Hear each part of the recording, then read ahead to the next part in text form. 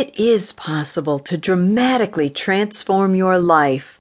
It is possible to move beyond self-defeating habits and patterns, and each day create a little more of the experiences that you really want. It is possible to consistently enjoy mental and emotional well-being, abundance, fulfillment, radiant health, terrific relationships, and joyful synchronicity.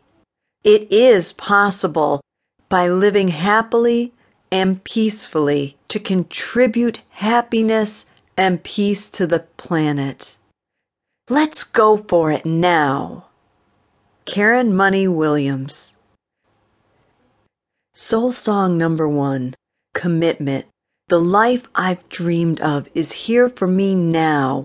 Money, health, love, fulfilling work, spare time for fun and recreation, meaningful friendships. My desires are always sent by a universe that responds to my every longing. But my dream life comes at a price. I must give up my unhappiness. How do I go about giving up unhappiness? Do I dig and delve within myself to figure out where I'm less than content and why? Not necessary. All I need do is start to notice and release unhappy thoughts and reactions whenever they surface throughout my day.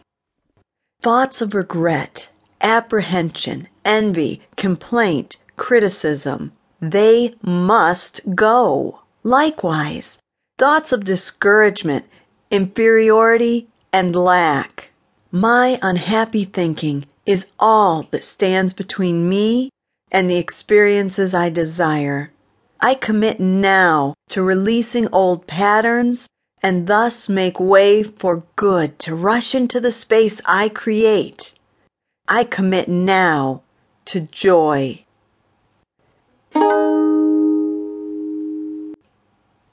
Soul Song number 2, Momentous Moments.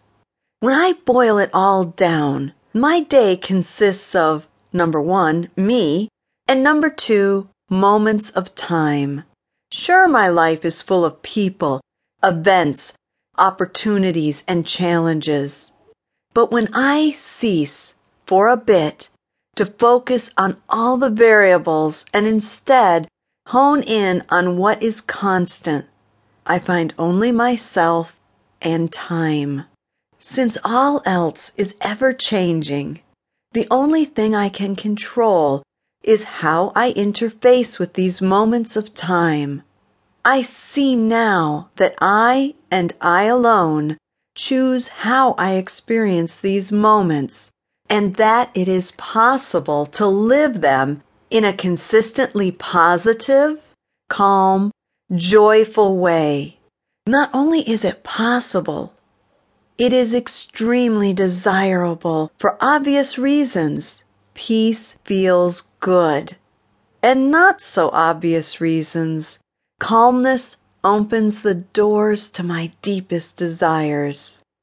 I focus now on experiencing more and more and ever more relaxed, happy moments.